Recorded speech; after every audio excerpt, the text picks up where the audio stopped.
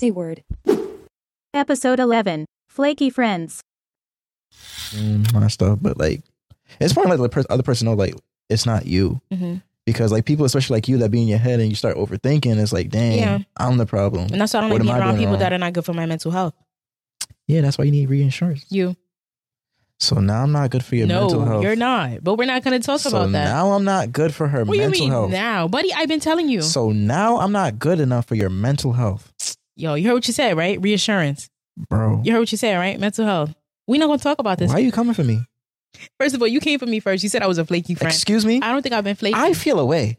Oh, you feel away? I feel a blood. I feel away.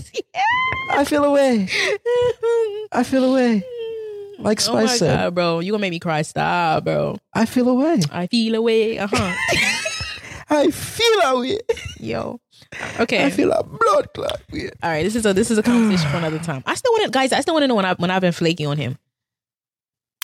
It's the crickets for me. Say word.